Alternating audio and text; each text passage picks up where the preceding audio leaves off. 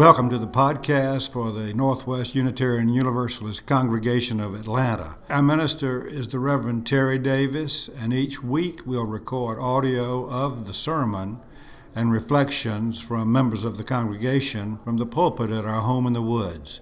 Thank you for joining us. You can visit us in person at 1025 Mount Vernon Highway Northwest in Sandy Springs or on the web at NWUUC.org.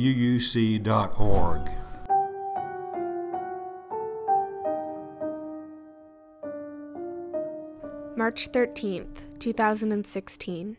Today's sermon is Brave, Brave, Brave by Reverend Terry Davis.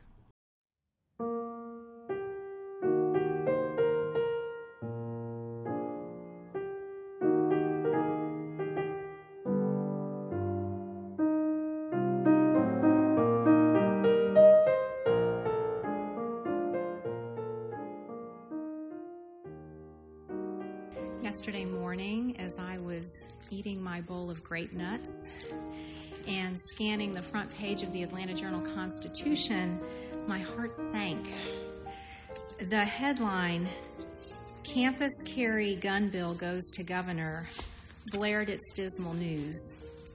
And beneath that headline, there was a photograph of several Georgia state senators with their arms raised to the sky, voting in favor of House Bill 859, which would legalize concealed firearms at all public state colleges.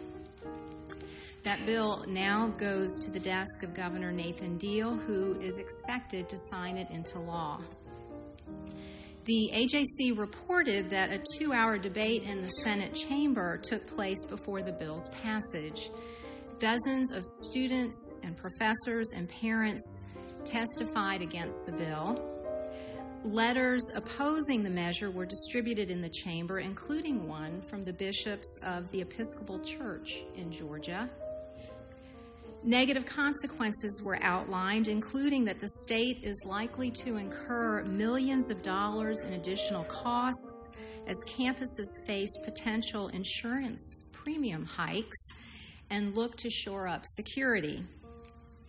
Well, despite these protests, the AJC noted that the outcome was never in question.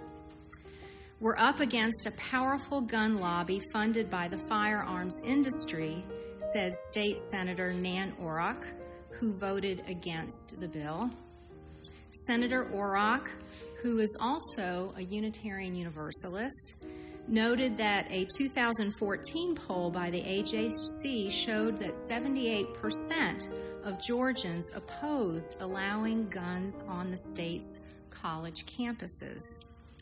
Yet despite public opinion, she said a tiny contingent was given far too much latitude in the General Assembly to influence policy. And so HB 859 passed on Friday under the gold dome of our Georgia State Capitol, a building the AJC also reported where it remains illegal to carry a concealed firearm.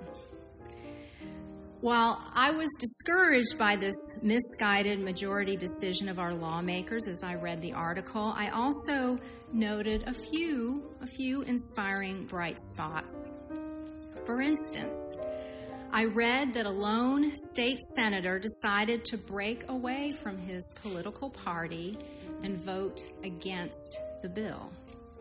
And so I sent Senator Fran Millar of Dunwoody a thank you note for that, and I hope you will too.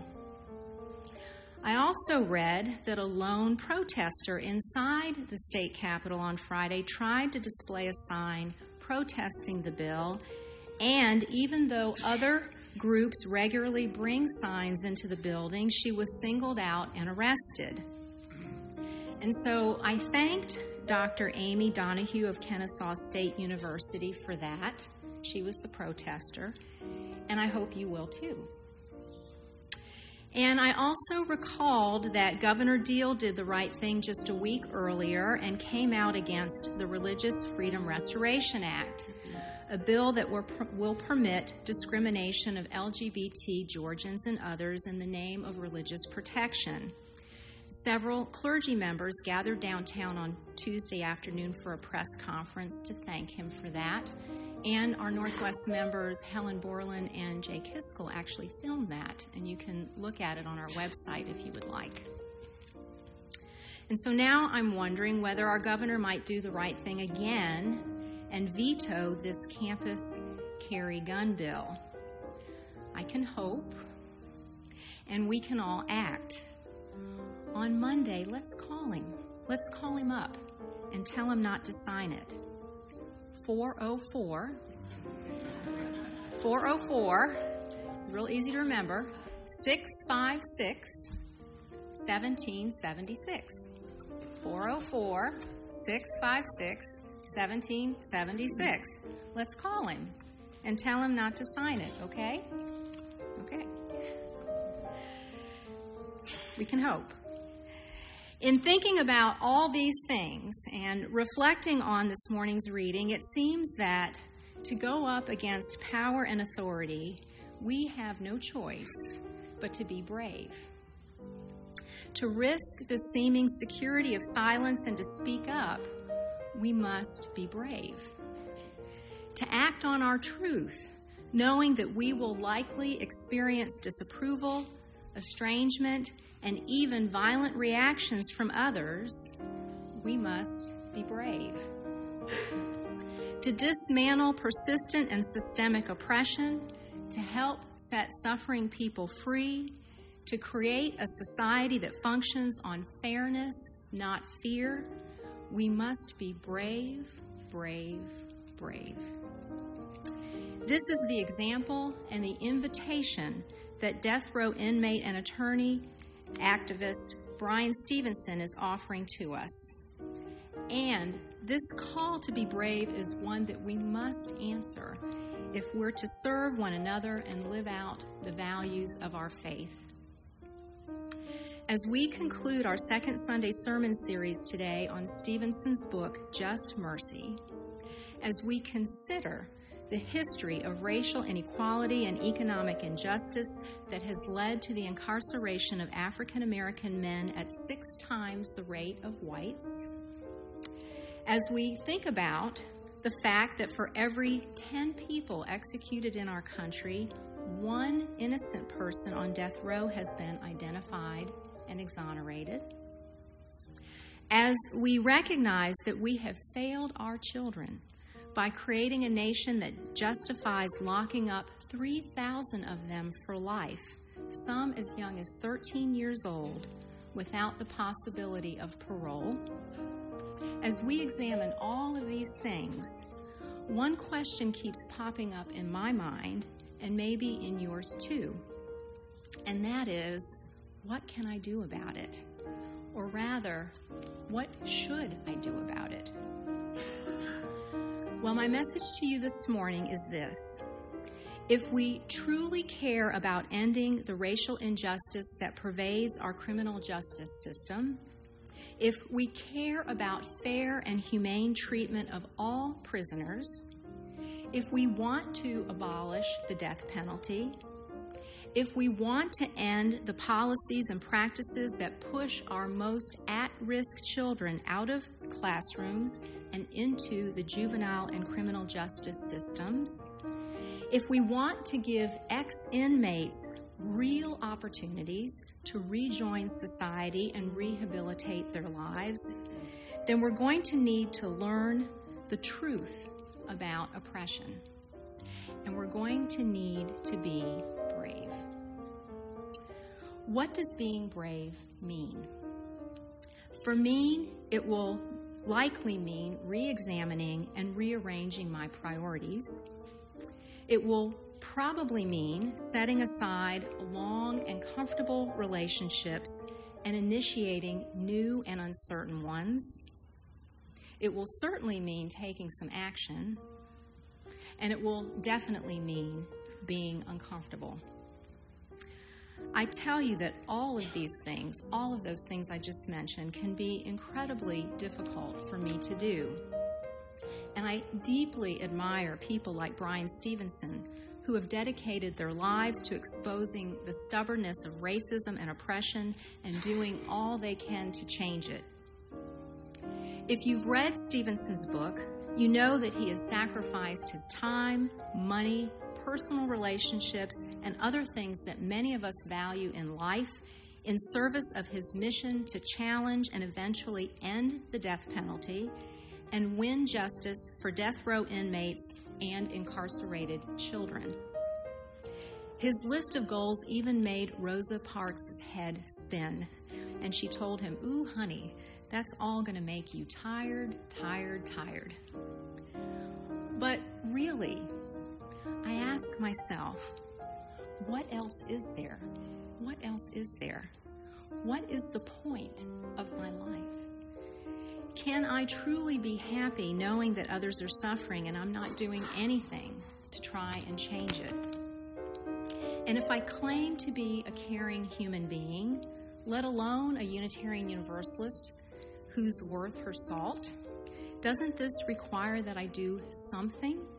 Especially when asked by a person like Brian Stevenson, who seems to be doing everything.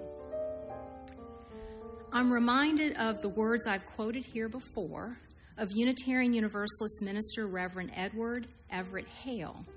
He writes, "I am only one, but still I am one. I cannot do everything, but still I can do something.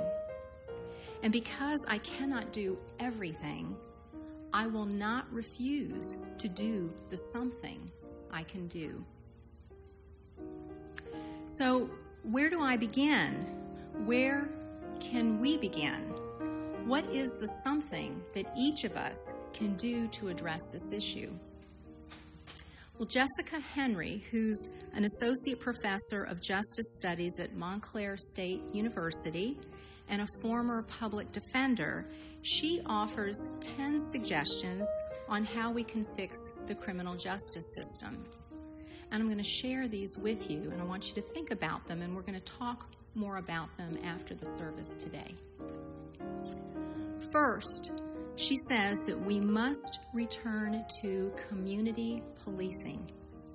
Professor Henry says that if the police personally know the folks they are serving, then they get a sense of who lives in the neighborhood, who is dealing drugs, and who is going to school. With knowledge, she says, comes trust. With knowledge, police are better able to make informed, life and death, split-second decisions. Second, we must stop the use of solitary confinement in prisons, particularly for juveniles in detention facilities. Henry notes that solitary confinement has become a widespread prison management tool where people are held in extreme isolation, sometimes for years or decades. And Brian Stevenson's book affirms this. Henry argues that this method does more harm than good as it inflicts psychological and physical damage. It's fundamentally inhumane, extremely costly, and contrary to the public good. And we have to stop it. The next thing we can do, Henry says, is to reduce violence in prison by improving prison accountability and leadership. Henry says that thousands of prisoners, including those who are incarcerated for nonviolent crimes, become the victims of sexual assault and other violent attacks while serving prison sentences. When they're released and re-enter society, they're traumatized and maladjusted. And she says if you want to reduce high rates of recidivism, then make prisons safer and hold administrators accountable for the devastating violence that occurs under their watch. Another thing we can do is we can support alternatives to arrest and incarceration programs. Henry urges us to support initiatives such as after-school programs, mental health centers, and drug treatment options. These programs require funding and are costly in the short term, Henry says, but offer a safer and healthier community in the long run than what can be achieved by overutilizing our incarceration system. Next, she says, we can support public defender offices and other organizations that fight for equality in the criminal justice system. Public defenders serve poor people accused of crimes, and as both Jessica Henry and Brian Stevenson have pointed out, there are way more people of color who need attorneys than there are attorneys to do the job. A good public defender is the best defense against any governmental overreaching that may occur in the system, says Henry. Public defender offices need financial support to address today's indigent defense crisis. In addition to supporting our public defender offices, we can support the passage of laws that reduce overly harsh sentences. That's another thing we can do. Henry points out that people are serving life sentences for nonviolent drug offenses or for certain felonies under habitual offender laws, and that this is costing the criminal justice system a lot of money. And Stevenson confirms that these sentences are disproportionately served to the poor and people of color. Henry, Stevenson, and other justice advocates suggest that we support bills that would act to reduce these overly harsh sentences. Another thing we can do, says Henry and Brian Stevenson, is that we must work to end the death penalty. Stevenson's work and his stories in Just Mercy in particular confirm that the death penalty is racist, it's barbaric, and it assumes an error-free judicial process, which we know is impossible in any human endeavor. The death penalty offers no rehabilitation and no deterrent, and in addition, statistics confirm that death penalty cases cost millions more than non-capital cases ending in a life sentence. Stevenson says that we should be embarrassed. We should be embarrassed as a nation for not ending it, and I agree. Next, Henry says that we should hold prosecutors and police responsible for deliberate misconduct. She writes, police and prosecutors who deliberately engage in misconduct are rarely held liable for their actions. And I'm talking about serious misconduct that lands innocent people in jail, such as hiding or destroying evidence that could clear the accused of charges, or fabricating evidence to make a defendant appear guilty, or relying on testimony that is known to be false, or obtaining and then using coerced confessions. Henry says that all of this needs to change and suggests a policy of liability for deliberate misconduct as a way to help. In addition to holding those responsible for deliberate misconduct, Henry says that we must hold our states responsible for mistakenly sending an innocent person to prison. She says this means that we must require all states to provide compensation to the exonerated.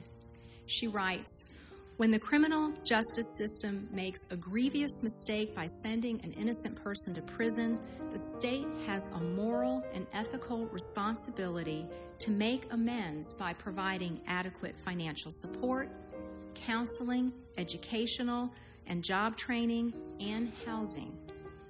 Georgia is one of 20 states that provides no compensation to the wrongly convicted. We can tell our lawmakers that we want to do better than that.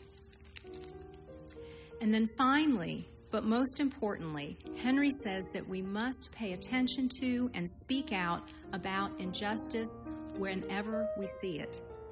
Henry argues that the criminal justice system will only reform when people speak with unified conviction about a more just and equitable system.